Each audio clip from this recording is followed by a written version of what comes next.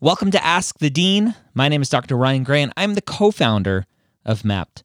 I'm joined every week by Rachel Grubbs, the other co-founder of MAPT, who has 20 years experience in the pre-med and test prep world, and by Dr. Scott Wright, former executive director of TMD SAS and former director of admissions at UT Southwestern Medical School.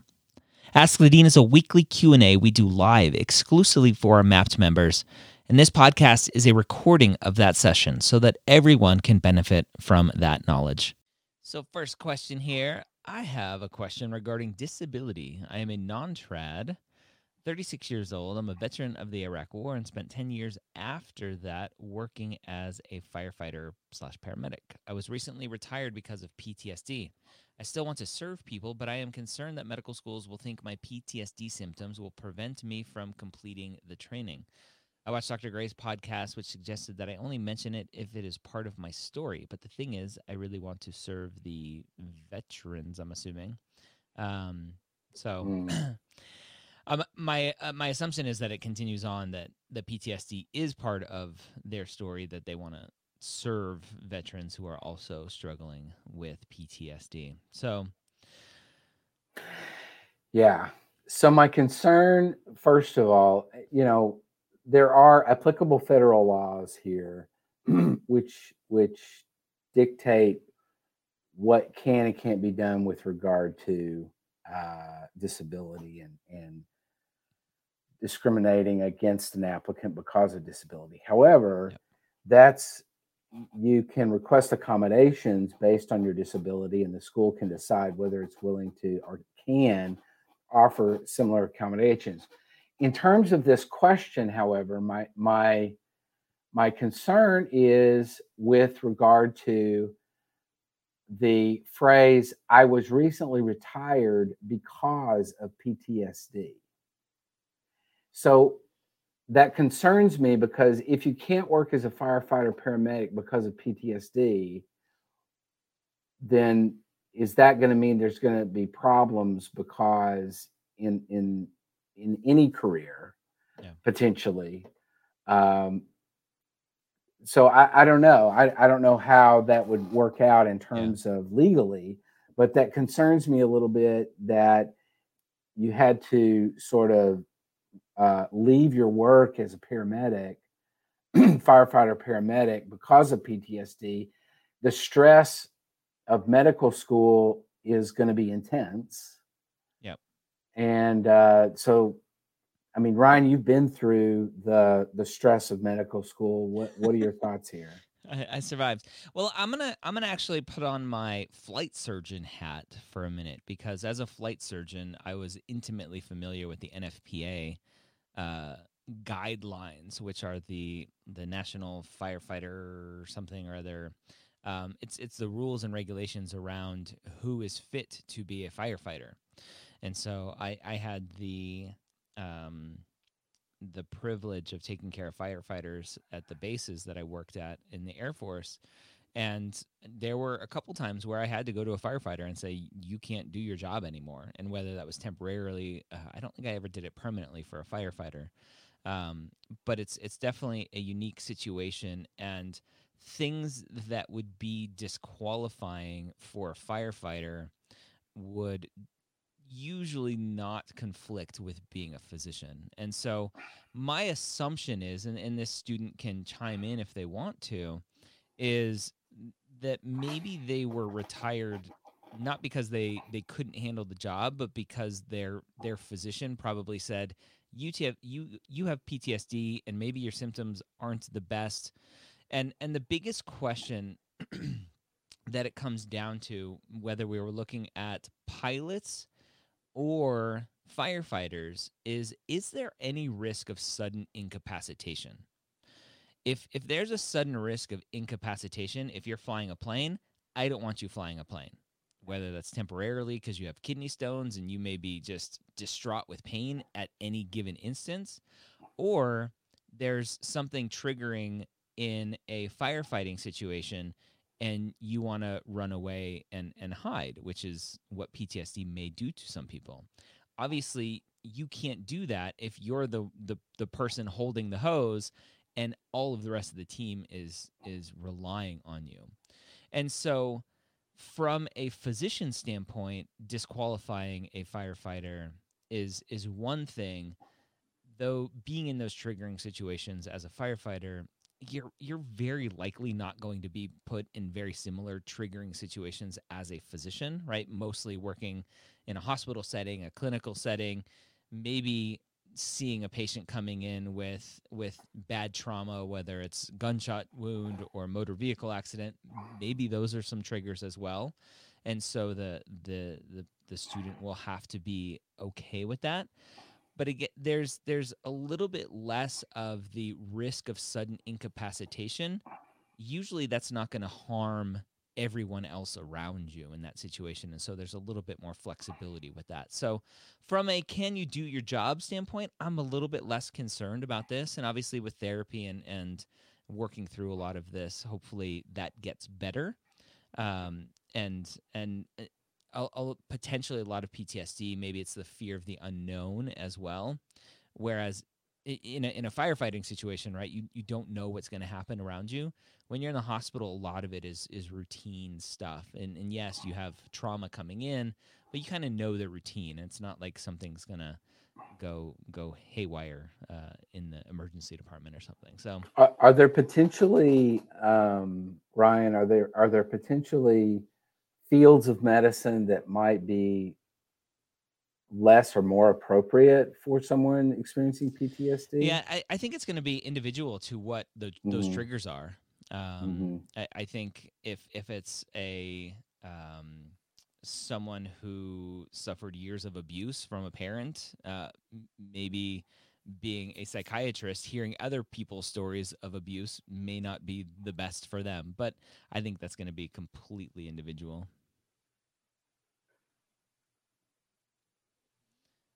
Okay, so we got an update on that. Yeah, so the student says, I was evaluated by my psychologist who cleared me to pursue a career as a physician, but won't allow me to work as a first responder.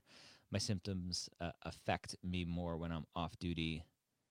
When I'm off duty than when I'm on duty more than when I'm off duty. Yeah. So again, just individual triggers for each person. This particular student obviously triggered more by what they're seeing, the situations that they're in. Obviously, in a firefighting situation, in a first responder situation, there's lots of lights and lots of sounds and lots of chaos that aren't going to be there in more of a clinic setting. So yeah, very interesting. Yeah, that's a fascinating question. So going back to the original question, if it's part of the story, you have to talk about it. Yeah, I would include it. It makes you, and I think it's an interesting conversation for the interviewer to really understand. Understand you as a student. Agreed. I totally agree with that. There's another question with regard to disability. I don't know if we can do that one next. Yeah, that's good. Would you suggest disclosing stuttering as a disability on applications? Have you worked with any physicians who stutter? Interesting. We have a presidential nominee who stutters. I've never, in my experience, we never had anybody who's with a stuttering issue. We've had a variety of other disabilities. Stuttering is obviously going to come up in an interview, clearly. And I think, to me, there's two sides to this. The stutterer can be, seemingly could offer a great deal of empathy to patients who also have disabilities or who are struggling with incapacitation, whether it's physical or mental or whatever. But what's interesting to me about this is that the medical school, what the medical school is going to be concerned with, I think, with anything like this, is how is the patient going to be able to understand the doctor? If the stuttering is so severe that the patient is going to have difficulty understanding what the doctor's saying, then that can be a problem. The same thing occurs when you have medical school applicants who have very severe foreign accents, Yep. where it makes it very difficult to understand what they're saying. And so seemingly that would affect things. I don't know if I would. I think in terms of bringing it up in the application, again, I think this is relative to what is your story. What, if your stuttering has become is a huge part of who you are, and overcoming the stutter or dealing with it is a big part of why you want to go into medicine or why you want to help people or whatever, then you have to talk about it, I think, if that's a big part of your story. Yeah. And that's the thing we keep coming back to is, what is your story? Right. If having that stutter is part of why you want to be a physician, potentially tell it. If having a stutter is something that you had to overcome, then talk about that in a secondary where you're asked about that. If Right. having a stutter has shown you to be resilient for one reason or Yeah. another, answer Exactly. that in the question that talks about resilience in those secondary essays. Yep. Guys and gals, everyone, if you can just always reiterate, hear Dr. Wright and myself every day, every minute, go, just tell my story. Yeah. Stop asking if I should do this, if I should do that, if I can do this, if I can do that. Can I talk about this? Should I not talk about that? Tell your story. Yep. Exactly. It's really, and I hate to, I think some applicants are like, well, that sounds so simple, but it can't be so simple. But It is so simple. It's really just a straightforward, just tell your story. Now, I understand if an applicant is struggling to discover what their story is. Yeah. Some applicants, they haven't really, developed what that story really is well yet. Now, that's a whole nother topic, but you got to tell your story. If you're connected with that story well enough, you got to tell it. Exactly.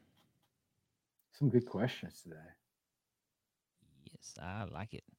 I've been a respiratory therapist for about 9 years and have been contemplating quitting so I can focus on applying next cycle. MCAT, essays, interview prep, etc. I love my job, so I'm really on the fence. I also don't know if ADCOMS will frown on quitting this far out from the application cycle. Thoughts?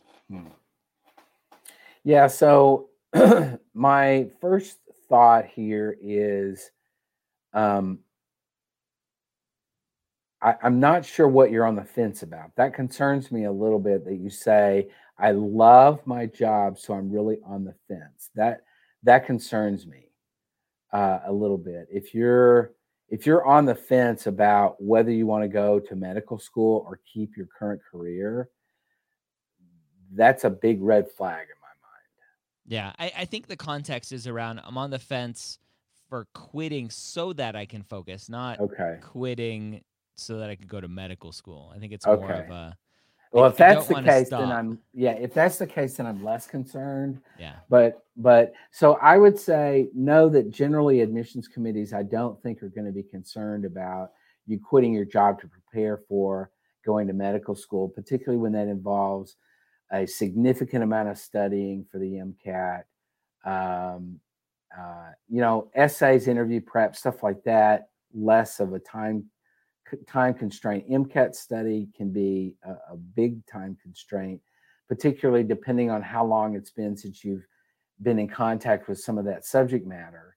Now, also, I want you to keep in mind, you don't really go into this in terms of the question that you've asked, but do not count on some of the classes that you took for your respiratory therapy degree counting for prerequisites. If you're counting on those, number one, if they're 9 years away, then you're going to have to retake some stuff if it's been that long. And then also, we get a lot of students who took, like, for example, anatomy and physiology in their nursing program, or they took certain other courses for example, a medical technology program where they took microbiology. Often courses that are embedded in these allied health programs are not going to count toward the prerequisites. Yeah. So be careful about that with regard to the coursework, but to more to the issue of the question, no, I don't think that would be a big concern for medical schools in general to say, yeah, I quit to prepare to go to medical school. Yeah, and there's always that. I like to focus on a lot of that consistency as well. So just because you're quitting being a respiratory therapist doesn't mean you can't once a month maybe do a per diem shift or go do some hospice to continue to stay involved. Yeah, absolutely. Awesome. Good stuff. I have a question regarding a potential red flag. First semester freshman year, I had to transfer out the first few weeks of school before the add drop period due to unforeseen extenuating circumstances. I transferred to a school closer to home. All went well on the transfer and grade-wise, ECs, etc. through my circumstances. The transcript from the first school is completely blank because I left before the add drop. Is this a red flag to have a blank transcript? How should I explain this on my application? Yeah, so this is interesting, right? Because TMDSAS is different than AMCAS. TMDSAS, the student wouldn't put those classes in their application, correct? Well, so let me just get the question correct. She says he or she says that the transcript is blank. So there are no courses on the transcript. They withdrew before the add drop period. So it's like they didn't even try the class. Yeah, so there's not even going to be a class on the transcript at that point. Yep. So what I would say with that is you are going to have to submit the blank transcript, but none of the courses will go into the course register. So I don't think it's I think what you're going to have to do potentially is be more specific with what you said in the question was the extenuating circumstances. Apparently they were significant enough that it caused you to leave school before you really even got started and go closer to home. You may need to go into that story. It may not be in your personal statement. It could be in a secondary or an optional essay or something like that, where you kind of explain that a little bit with regard to kind of what that happened. And depending on what the situation was, it could act in your favor, that you recovered and whatever it was, the extenuating circumstances, that you overcame it and you went on ahead and have done great. So I don't see it as a big red flag. Yeah. And I wanted to clarify, I'm pretty sure, because you've said this a lot, for TMDSAS, they wouldn't put those grades in the transcript. For AMCAS, I'm pretty sure you have to. AMCAS is very clear. Like, you step foot in the classroom for a second, like, it has to go in your application. And I'm assuming they'll just all be W's that first semester. Well, it depends on it really depends on the most schools. If it was before census day at the undergraduate institution, then it's not even going to show up on the transcript at all. Yeah, it's as if you never went. Saying. Yeah. So then there's nothing to put in. Yeah. The transcript is going to, whether it's AMCAS or TMDSAS, when they're validating the courses, it's not going to show any courses on the transcript. That's the only record they have to go by. Yeah. So there would be no courses to put in. Rachel has been the AMCAS instruction manual expert lately. From my recollection, I'm pretty sure. I don't know, Rachel, if you can clarify or do a little research while we answer another question. Yeah, what I remember off the top of my head is it says any credits attempted. But yeah, I mean, like you said, Scott, this wouldn't even be a W. It would be it's a drop. It's a drop. So, yeah. And I don't know if that counts as a credit attempted or not. No, if it doesn't show up on the transcript, it's not going to count as a credit attempted. Yeah, and that's always been my rule of thumb when students say, "Do I include this or not?" The question is, do you somewhere have a post-secondary institution transcript that shows it? Yes. Well, and by somewhere I mean USA, yeah. Which sometimes means that you took it elsewhere, but it's on your USA transcript. Right. All right. Let's go to the next one. We got a couple questions around shadowing, so we can cluster those together. Dr. Wright I'll call you Dr. Wright. UT Southwestern is starting a virtual physician shadowing program in October. Hey, no competition needed. Right. Do you think TMDSAS schools will be willing to accept this experience as clinical shadowing? Yes. Yes, it's the medical school doing it, of course. Yeah. Yeah. And I get, it seems to me like maybe the question is broader. Yeah, if UT Southwestern is doing it, will another school in Texas accept it? And I would say absolutely. I mean, we've gone over this umpteen thousand times with regard to COVID. I think that the medical schools in general are going to recognize, this as a necessity at this point, and are going to accept that just like they would any other kind of virtual shadowing program. Exactly. Yeah, and tonight, as we're recording this, I'm doing the first e-shadowing session, and I spent the weekend working on automating certificate granting and making sure students are actually attending the session for a specific amount of time, and they're doing the quiz and passing the quiz, and making sure all of that information marries up to actually offer credit for that. Yep. Sounds good. Yeah. Yeah, I'll just chime in quickly to say it looks like from what I can see from the link that the UT SW program actually has a small fee, nominal, but it does have one, which makes sense. Those programs aren't, it takes some effort to run. One benefit of the e-shadowing is that it's not going to cost anything. But there are several virtual shadowing opportunities out there right now. And I definitely think everybody should get some. Yep, I agree. Yeah, so this specific one I'm interested in. It says UT Southwestern Virtual Observation Program. I remember when this program started, another student said this was a UT Southwestern program, and it's not really sanctioned by UT Southwestern. I think there's just affiliated physicians. So I'm not sure if maybe they're using the school to actually do those certificates, but it's interesting. Yeah. eShadowing.com is free. No, I'm not charging you for certificates. Yeah. I think I have an e-shadowing banner. Oh, yeah? There we go. It's tonight in about an hour and a half for those of you that are watching live. Yes. eShadowing.com. Okay. Related, not so much about shadowing, but about clinical.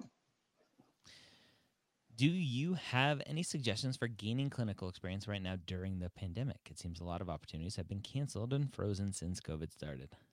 I think we get this question once a week, Scott. Yeah, we do.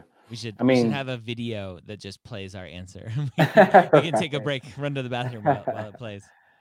I mean, clinical, shadowing, e-shadowing, virtual shadowing is one thing. Clinical opportunities are going to be something completely different. And I think that medical schools are going to recognize that there's severe limitations right now on this type of activity and not going to hold it against you.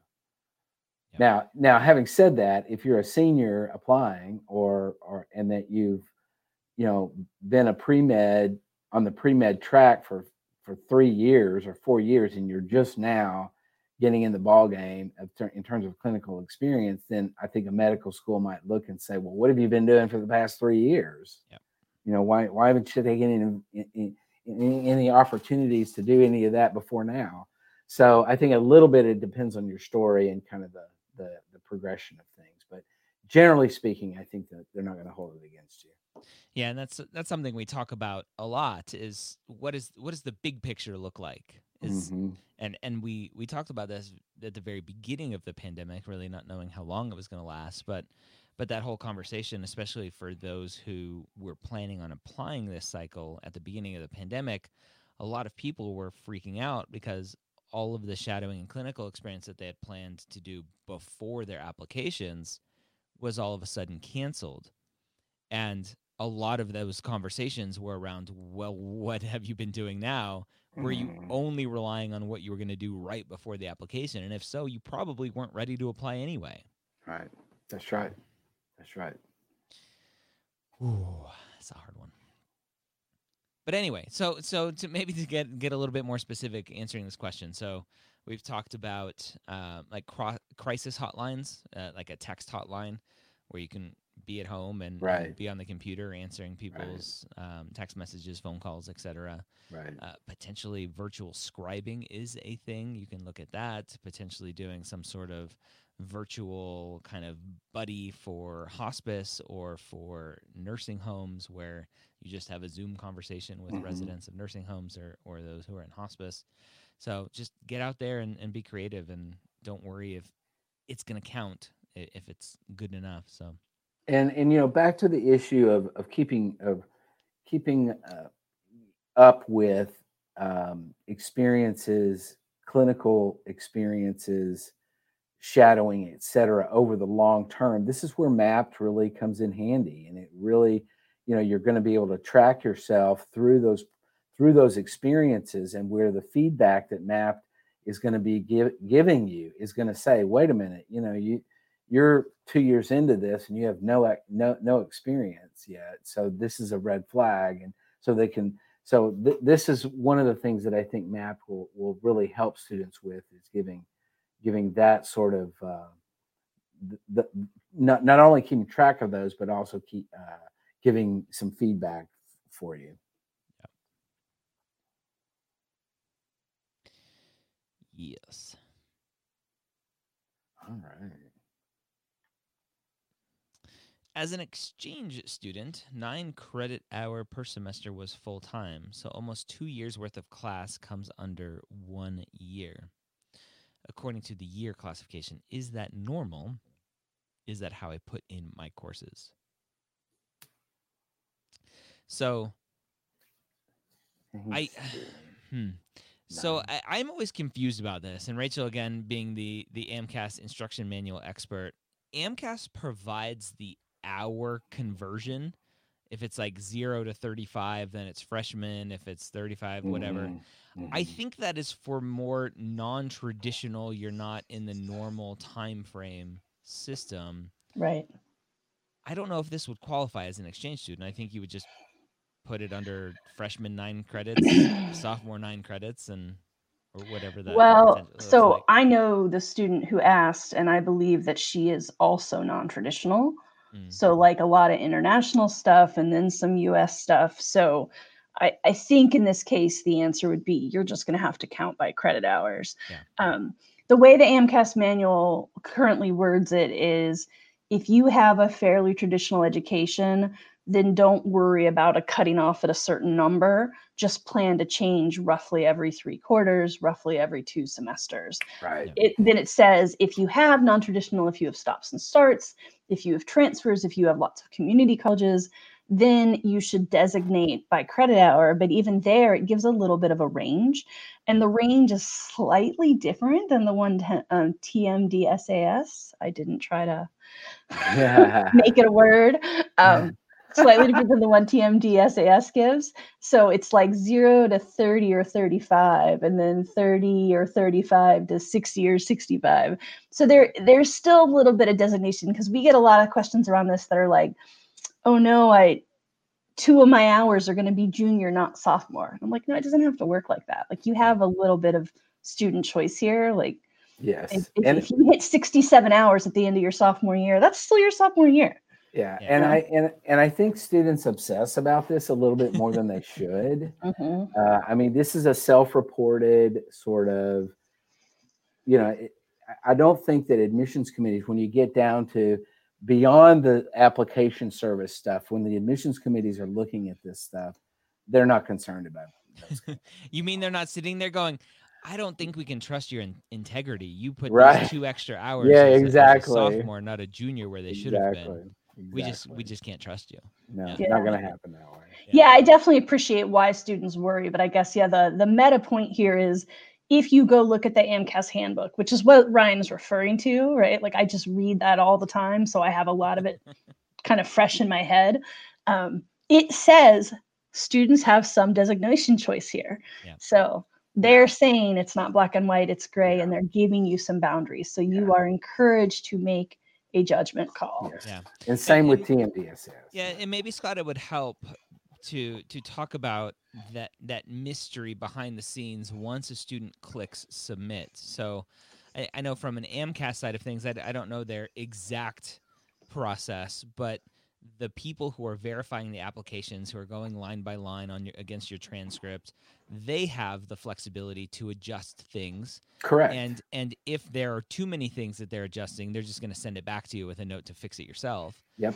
And so it's not an all or none. It's not like you have to get 100% right or else they're going to reject it. They have some flexibility to adjust.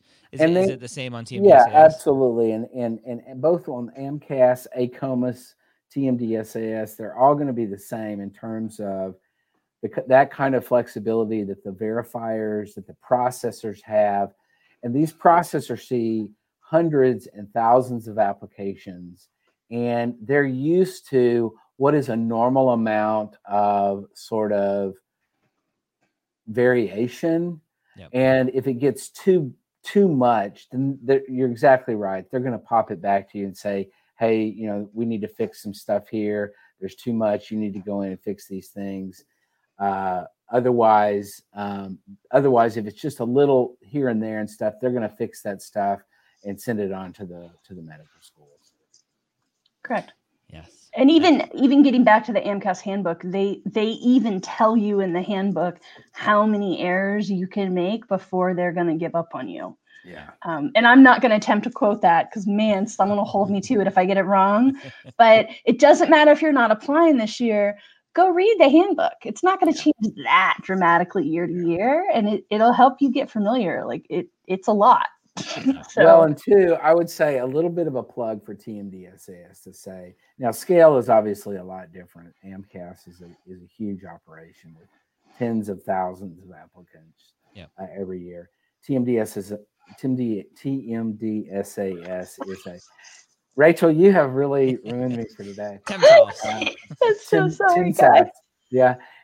It is a much smaller operation, but I will say because it's a smaller operation, we can be much more user-friendly. We can be much more. And what you're going to find is that the processor is just going to pick up the phone and call you and say, hey, I'm not clear on this. I just want to cover this with you and make sure I'm understanding what your intent was and stuff like that. And you actually can call TMDSAS and talk to a real person. They tell you at the very beginning when you submit your application, who is your applicant liaison?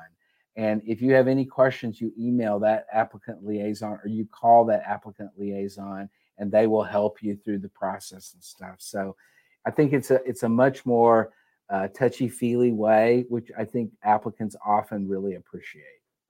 Nice. Yeah. So I want to do really resisting the urge to make a snarky remark. It sounds like you're putting the students first there. Yeah, right. I want to do a little grammar lesson that a young airman taught me when I was in the Air Force. The difference between initialisms and acronyms. Both are abbreviations. I think most people think acronyms are the only types of abbreviations. So we have TMDSAS is an initialism. So is FBI. Right. So is CIA. Right. We don't call the FBI FIBI. We call it FBI. That's an initialism. An acronym is an abbreviation that you use as a word, like NASA or scuba or laser. So this kind of goes back to my feelings about preventative and preventive. Yes. Preventative is not a word. It is. I looked it up. Just say prophylactic. It is a word. I looked it up. It's a word based on usage. It's not the real word, though. It's preventive medicine. Although that is how language evolves, Dr. Ryan Gray. It is. That's right. That's right. Okay, friends. So all of this came up because I have a horrible habit of trying to turn TMDSAS into an acronym when it's not. It's an initialism. Right. So I solemnly promise to you all to continue to work on enunciating all of the letters. TMD, SAS. I can do it, and so can you.